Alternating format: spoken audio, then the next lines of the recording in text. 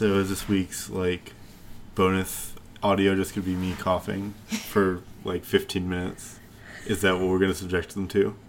The opening is just cough, cough, cough, cough. We can do it. We've got enough footage.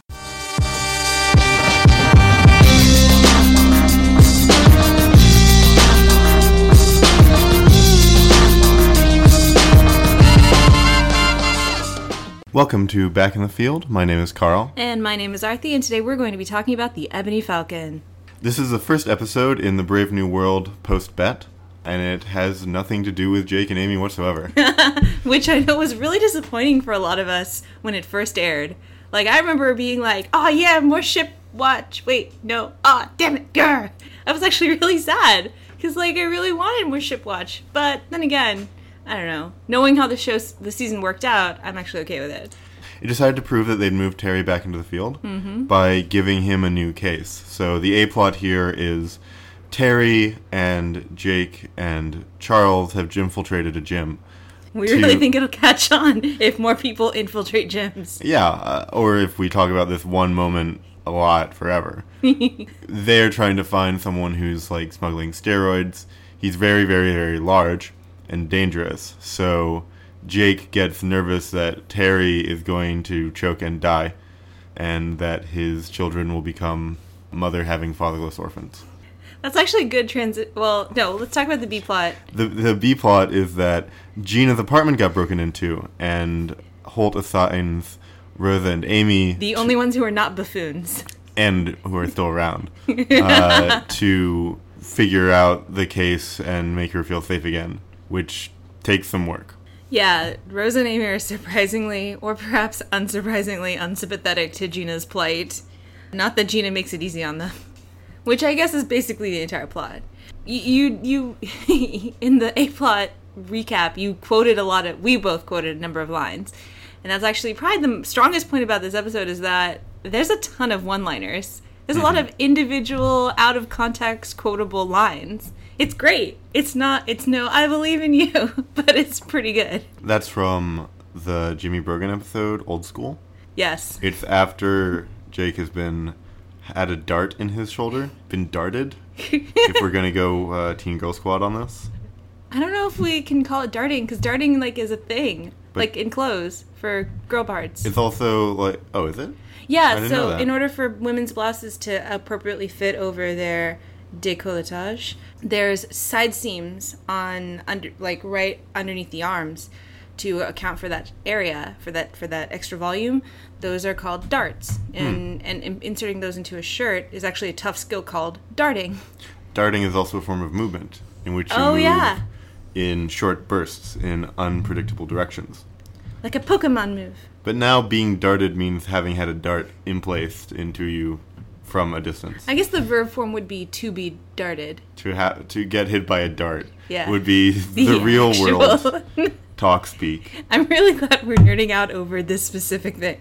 At least we're not talking about different kinds of pole arms, which is the nadir of the geek experience. Oh no. Although we could talk about... No, we're not going to talk about Nodachi. Nodachi are great. And Wakizashi.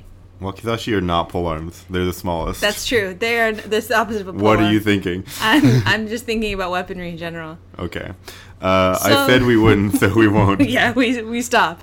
No, there are great one-liners in this episode. I personally like what is it, Amy's quote about Gina? She's a goblin? A gremlin? I never get it right. A goblin. She says she has no emotions. I have some problems with that. Yeah. But... you want to dive into B-plot first? Sure. I think before that we should acknowledge that if the one-liners, when there's a lot of them, and we'll kind of pepper them throughout, I guess, are the strength of this episode, the weakness is that there's pretty little plot cohesion. The A-plot and the B-plot never touch. That's true. Holt is the only point of contact between the two. Yeah. And he doesn't really bridge the plots either. He just sort of is present in both. Yeah, he's just setting the goals for both. Yeah. Okay, so the B-plot is mainly defined by the strength of the Rosa, Amy, Gina grouping, which is really, really strong. They like using it a lot. As much as any three-person grouping, I think. In any other show, yeah. Well, I mean, I think it's mostly useful to compare the density of groupings within the show because it's such an important organizational tool for them. Yeah. So, in this one, we see again how, and let me know if I'm talking too much, we had to re-record the first episode, the first time we did this because I was coughing too much and therefore talking too little. But clearly I'm in better form now. Hey! Hey. Well, it's yay! But Oh, yeah. The main thing we see going on here is how Rosa and Amy will gang up when they sense weakness in someone that they have reason to believe is opposed to them. I was going to say we see Rosa and Amy once more belittling a civilian. Oh, yeah, that too. I mean, a lot of that is in their future. Yeah, but the most important element of that is in their future, I think. True. But it all comes back around. Because this is the second time they've underestimated or just poorly estimated Gina. Mm-hmm. It's hard to separate the fact that Gina's not a cop from just Gina's general crazy. Yeah, I think that that's not the only element of them underestimating how she's legitimately terrified that her home got broken into. Because that's Gina's motivation here. She doesn't feel safe in her home anymore. She lost a lot of things that matter to her. And she has no legal means of defense beyond, like, the police, who are, treating her kind of like a joke. Yeah, if anything, it's almost like too much realness because, like, even as a civilian with slightly better connections than the average civilian, she still has zero faith in her police force. Yeah, and they don't get any of her stuff back, to be fair. It's true. I mean, and she lost a significant amount of money. It was like, $180 in cash. Yeah. A bunch of, like, treasured personal items. Which, though ridiculous, did cost her a bunch and can't be replaced. Yeah. And also, I'd like to point out that, like, her point about the knockoff purse is, like, 100% valid. Yeah, she had a knockoff designer clutch, which... they stopped making the label, and so the label knockoff... stopped making the original. Yeah. So I think she actually says the sweatshop in China stopped making the knockoff. And, it's questionable how much... Let's not get into the politics of sweatshop labor right now. No. Or really ever. It's way off the base for our podcast. It's unlikely to become a major theme in the show. I think. I mean, maybe, but... Unlikely for two reasons. One, they're based in Park Slope, and so there's not a lot of sweatshops in Park Slope. And two... I mean, that's never been the thing that's necessary to discuss sweatshop labor. Maybe we are getting into this now. Do you think you have to live next to a sweatshop to care about a sweatshop, Aarthi?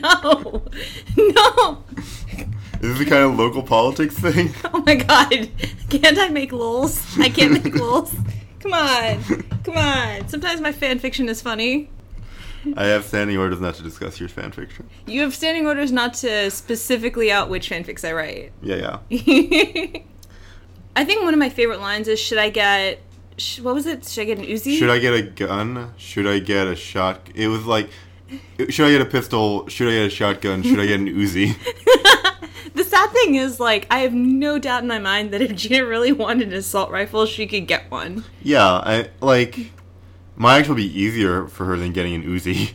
Because, yeah. The Uzi's such a specific gun. Is it a semi-automatic? It's a little bigger than a machine pistol. It's a really small SMG. Oh, okay. It's not a semi-automatic. It's a small machine gun. Oh, God. Yeah. Yeah. It's about a foot long, and you kind of hold it like this. It's a really, really small SMG. Oh, yeah, I've seen those. They almost look like Tommy guns. Yeah, but they don't have a barrel and they aren't as old long. School? Yeah. Yeah, I mean, aside from the fact that it's no longer the 1930s, they almost look like a Tommy gun. I've seen, like, the Nerf version of those. God bless America. I had a Nerf Tommy gun. I had a Nerf Tommy gun at my old office. It shredded up the bullets really bad. They get really damaged really fast. Mm-hmm. It's because of the pump action. It chews them up. Yeah, there's a lot of things about Nerf that... Anyway, I have no doubt in my mind that if Gmo. I have no doubt in my mind that if Gina wanted a semi-automatic, she could probably get one. Now I'm plotting out Gina BMO Brooklyn Nine-Nine Adventure Time crossover fanfic. Oh man, Brooklyn Nine-Nine Adventure Time crossover AU would be amazing. I'm into Adventure Time now. Would Jake be... Jake would not be Jake. You mean the dog? Yeah. I always fuck up which one is the dog and which one is the human, but Finn. Jake would not be Jake. No, Jake would be Finn. Yeah. Then who would Terry be? Princess Bubblegum? What? No. What's wrong with you? Well, Amy would obviously be Flame Princess. I haven't gotten to Flame Princess yet. Oh, okay. Well, suffice to say, Bubblegum never reciprocates. Yeah, but Terry, doesn't mean... He's so strong. Come on. Yeah, but... But Charles isn't really a good Jake either. No, actually, work. Charles is actually a great Jake. No, because Charles is the most likely to get Lady Rainicorn. Yeah, it totally works. If Vivian is Lady Rainicorn. No, wait. No, that doesn't work. Gina is Lady Rainicorn. This is not going as well as we and thought. Terry is Princess Bubblegum. Terry's not Princess Bubblegum. It totally works. Terry is probably Rattleballs. Holt is Princess Bubblegum. I'm into it. We need to plot this out separately. No, I'm not doing this. I'm cutting this out and making it like a bonus, section. All of this is just going to get cut out. Just a ringtone.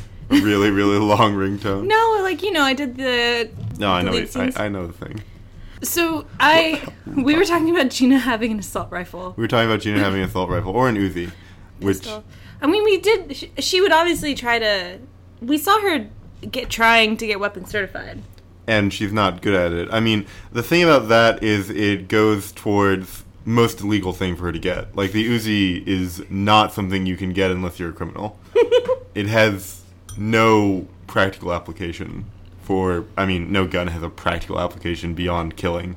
But, the Uzi couldn't possibly be used to hunt. No. It is genuinely, it's a mob weapon. Yeah. And again, I have no doubt in my mind that if Gina wanted one, she could get one. Out of everyone on the show, I mean, Gina. she is an at-risk youth. Oh, man. I actually want to focus more on how Rosa and Amy are so unsympathetic. It's a little heartbreaking. This is their friend, and they're like, why do you have 8 drawers of underwear? You have a faux fur bedspread.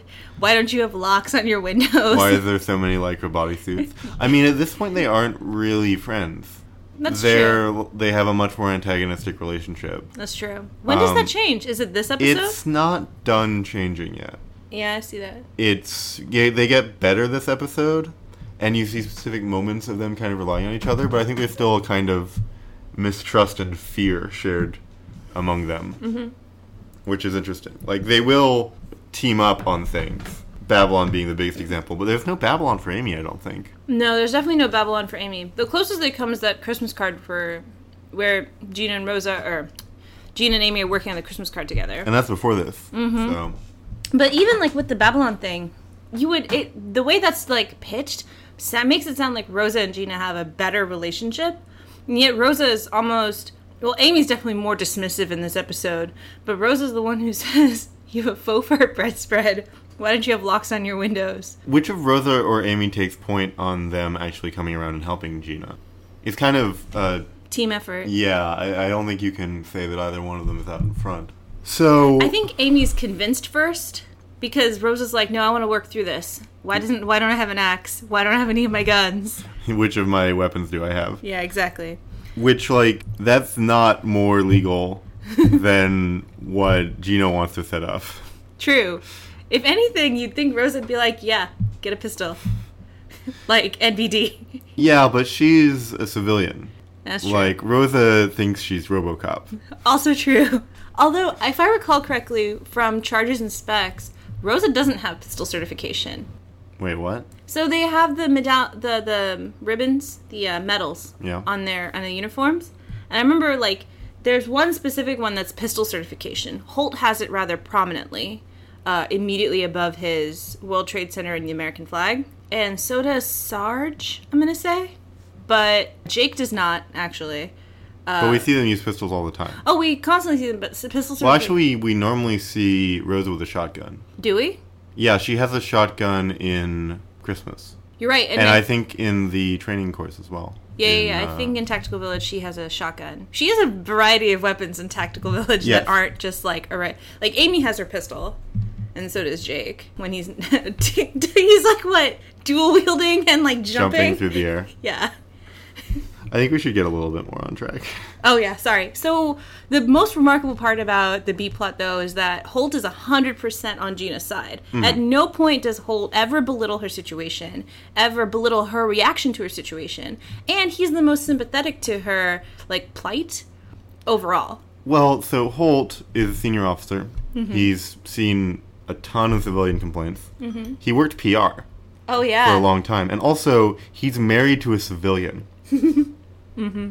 He has a lot more sympathy for civilians compared to police than I think is standard. Yeah. And he recognizes the value in Gina, which Amy and Rosa don't.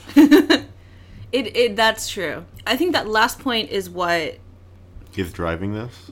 Maybe more than anything, I think that last point is the most remarkable. I like how consistent that is. I like Gina and Holt's relationship overall, and I like how Gina's way of sort of showing affection for Holt is very unique, shall we say? Stuff like silver bodysuit, the roller skates. Trying to convince him that he's fabulous? Yes. Well, but like, we get from the first minute that Gina remarks on Holt in the pilot that she kind of gets him. Mm-hmm. And I like that Holt clearly sort of gets her too. And that's a nice, like, very quiet friendship there that I really, really like watching. And she always, like, usually when she, like, makes a serious call to get something done, it's what he would have wanted. Such like, as... she's a good administrative assistant to him. Is this the one where she throws his thumbtacks in the biohazard bin? Yes! After they've been in Scully's foot, yeah. Yes. So we've been getting some, like, season 2 stuff recently. Didn't they mention that there's, like, a whole soap opera in the background about Scully's feet? This is, like... I thought that they said that there was a whole soap opera in the background about Scully's feet in the first season. Yeah. So yeah, this is the commentary about that, sort of retroactively. Yeah, he's got nerve damage, and they keep talking about it. Like, we see Scully with his feet out a lot, actually. Yeah. Now that I was thinking about it, oh man, it's the worst. So I think that's basically all the stuff I wanted to really cover. Well, I mean, there is the point about the fact that Gina chose not to go to Jake about this, and she's known Jake forever. Yeah, but Jake would either, like, freak out or... I don't know, I feel like she knew that his reaction would be well beyond what she needed it to be. It's true that his reaction to perceiving that Terry might be in danger in this episode is insane. Yeah. Like, and the fact that Gina didn't go to him means maybe she knew that. Mm-hmm. Could have warned Terry, but... But she's much more interested in actively objectifying Terry than actually helping him. Of course. Not unlike myself and some of the actors I enjoy. She can't say anything more without outing you, but you got some weird tags. Moving right along. Yeah, like, Jake would either... She didn't want to have Jake thinking that he had to protect her. I don't think Jake would know how to protect Gina. Oh, obviously not, but he would try. That's true. Jake doesn't know how to do anything. Let's transition into that. Okay, so Jake doesn't know how to do anything.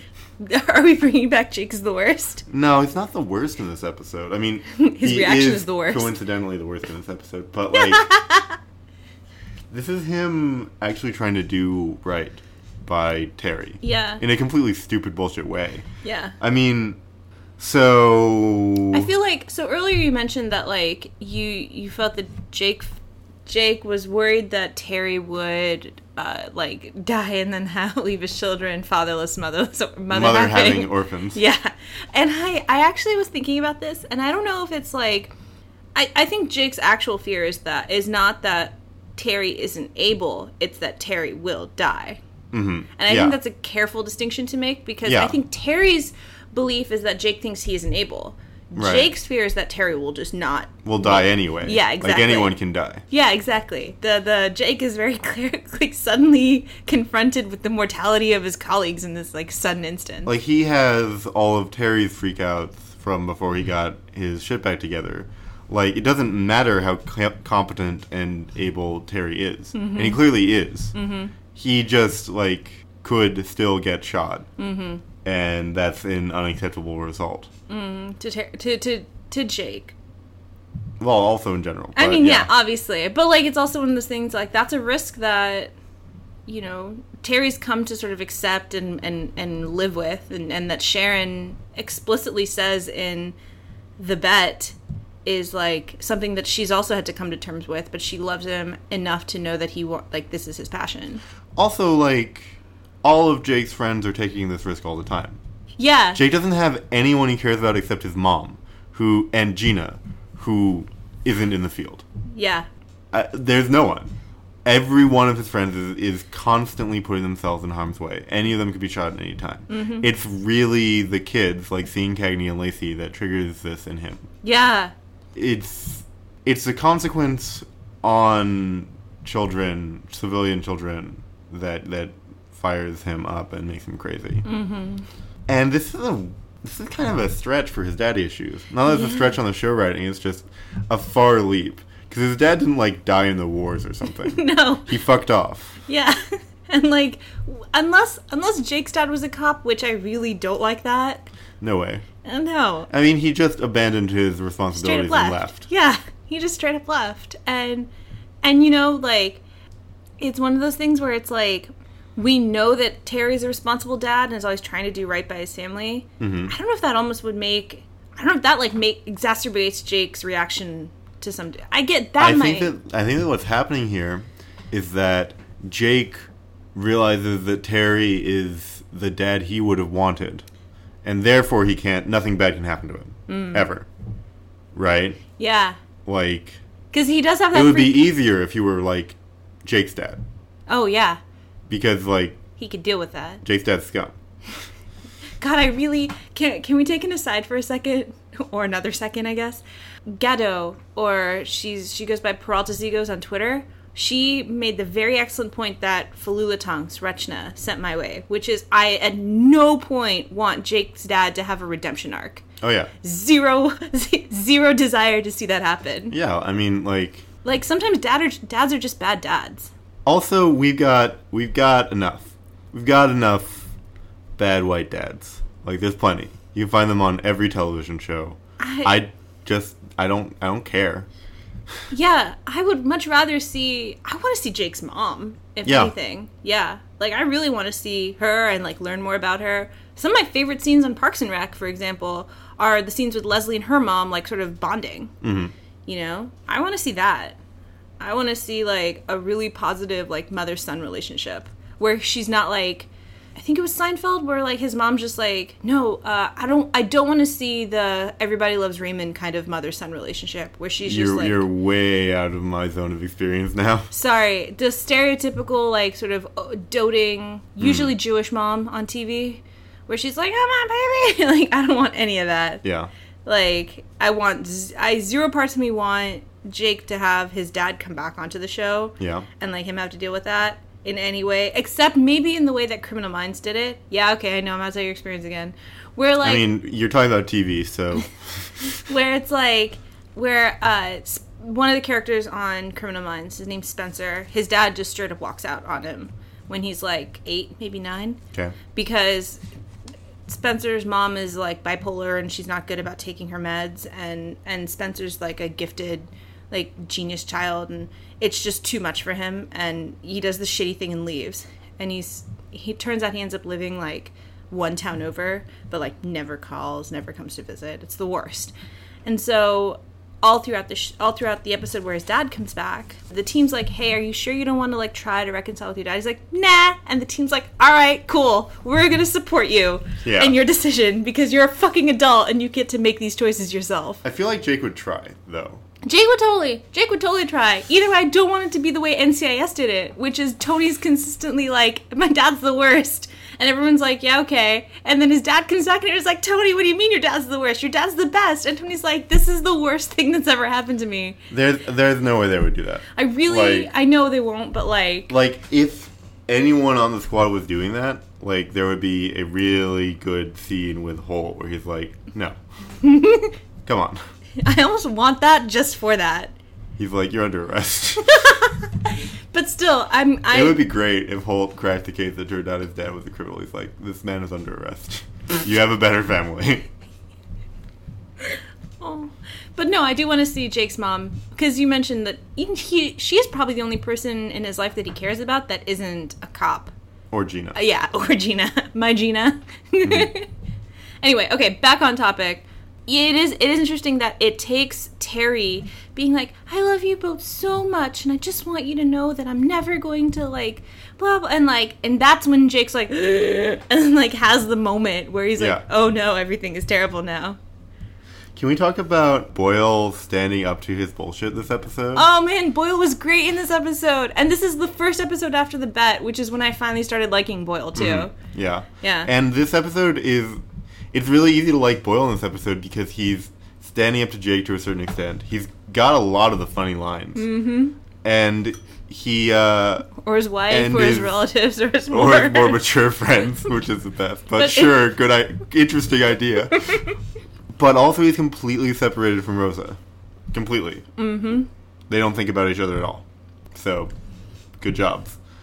Like, this is probably also this is the first in a quite numerous run of just like Charles Jake team up episodes too. This one, full Boyle, fancy breadgum. Yeah, they're clearly the secondary partnership. Oh yeah. Absolutely. But it's nice to see them sort of get, like, working on their friendship, and this is a good stage for Boyle, too. Yeah. Yeah. Because he's not focused on this. There's a lot of quiet support, but also Boyle isn't rolling over to him. No. And Boyle's like, are you sure you're doing this right? Like, are you sure you don't want to tell Terry about this? Are you sure that what you're doing isn't bullshit? And it's like, okay, you're the primary. We're just such a difference from, okay, Jake, whatever you want. I'm the primary, but whatever you want. Yeah.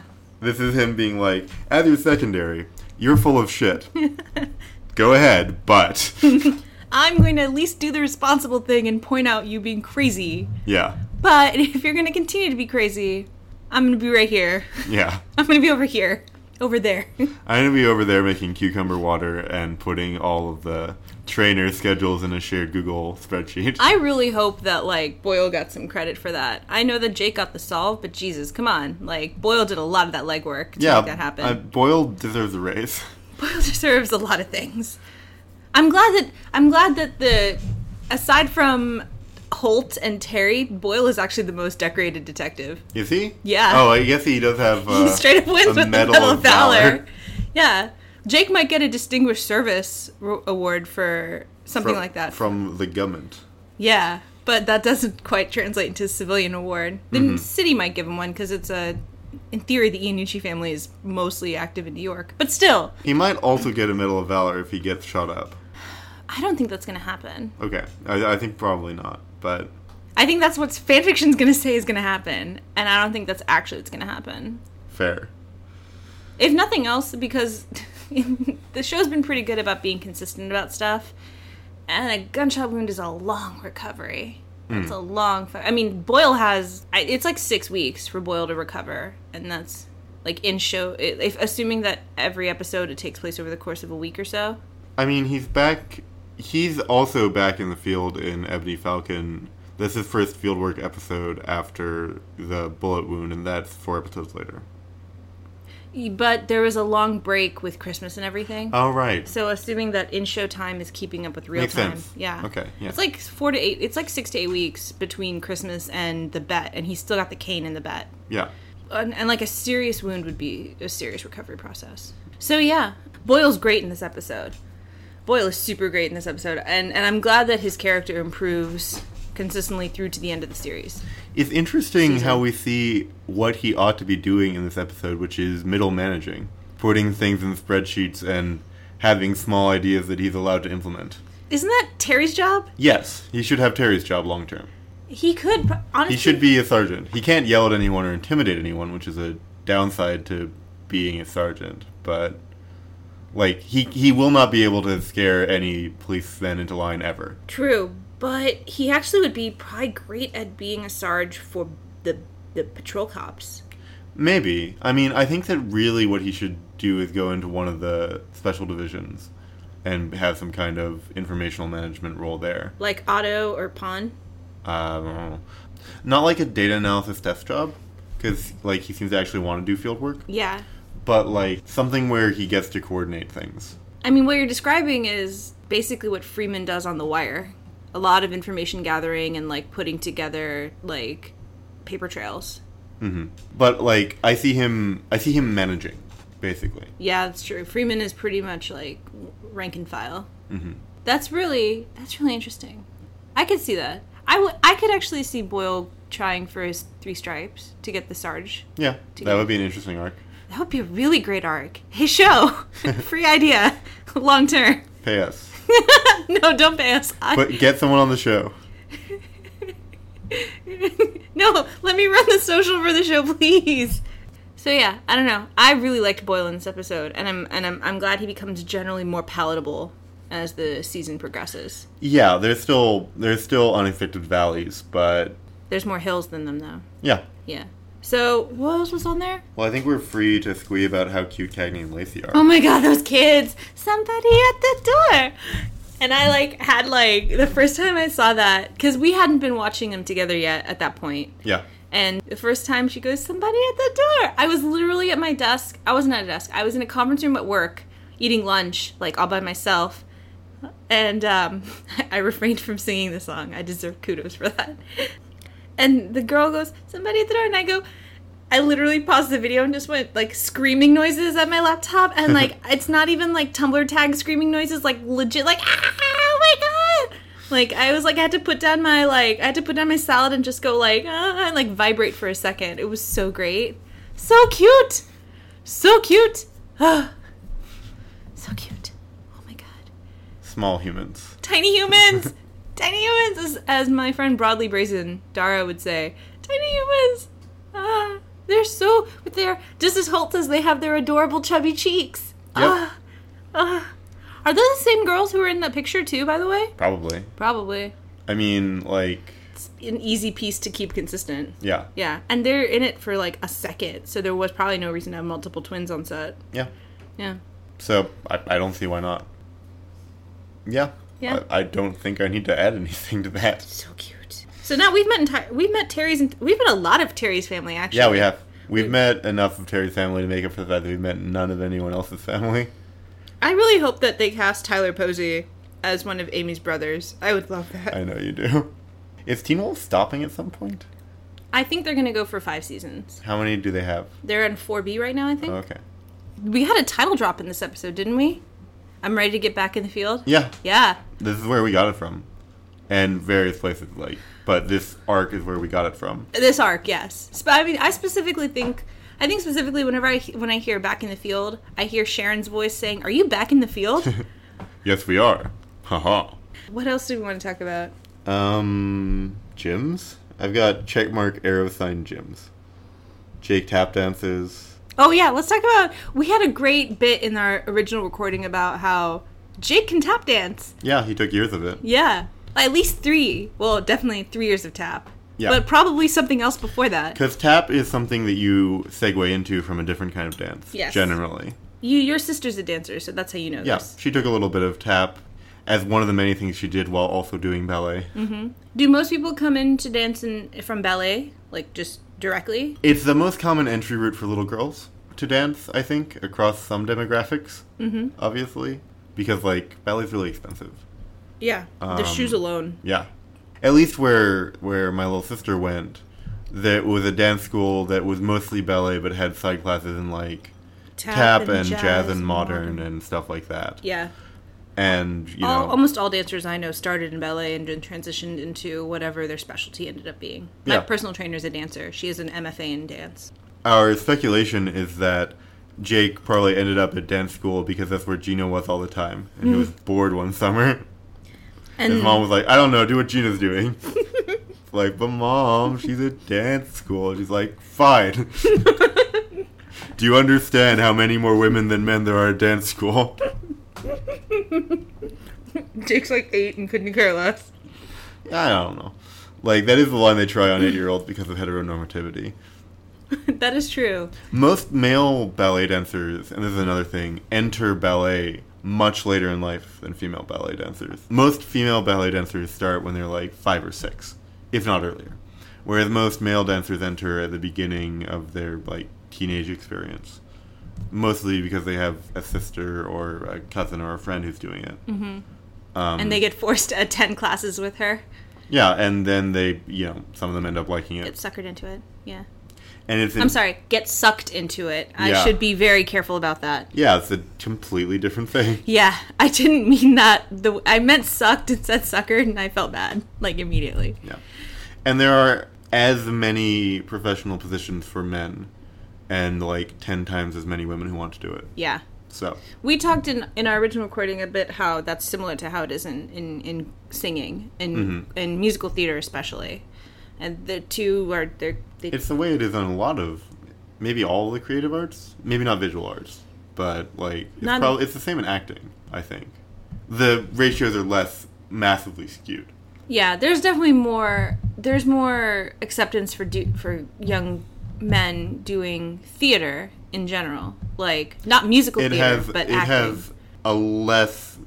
It's the stigma is less deep. Yeah. There, but still exists. Yeah, and I mean like Shakespeare and stuff. Like there's a sense of like class to it, I guess. Not that there isn't for ballet, but just like ballet has been so feminized, which is weird because like I have friends who grew up in Eastern Europe and it's not the same. It's not the same vibe? No. Well, I mean... different traditions, but yeah. Yeah.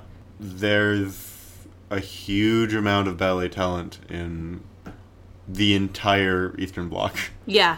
Because that was one of the areas in which Russia was trying to beat the West. There's also just a long history of modern ballet developing in Russia. That too. Yeah. It's interesting. I do like the headcanon that, like, Jake's mom was like, Nana's taking Gina to dance, and you are going with them, and I don't care. You're doing it. You're going to sit in that class. I don't care if you dance. I don't care if you just sit there and play cards. You're fucking going to the dance studio. I don't have time. We were going to talk about gyms. And how I don't know how we were going to talk about gyms. Gym infiltrating? I think we already made that covered that. Yeah. That old man! You're cyberbullying me! That is one of my favorite lines from this. That, like, an episode filled with one-liners, and that's probably the standout line.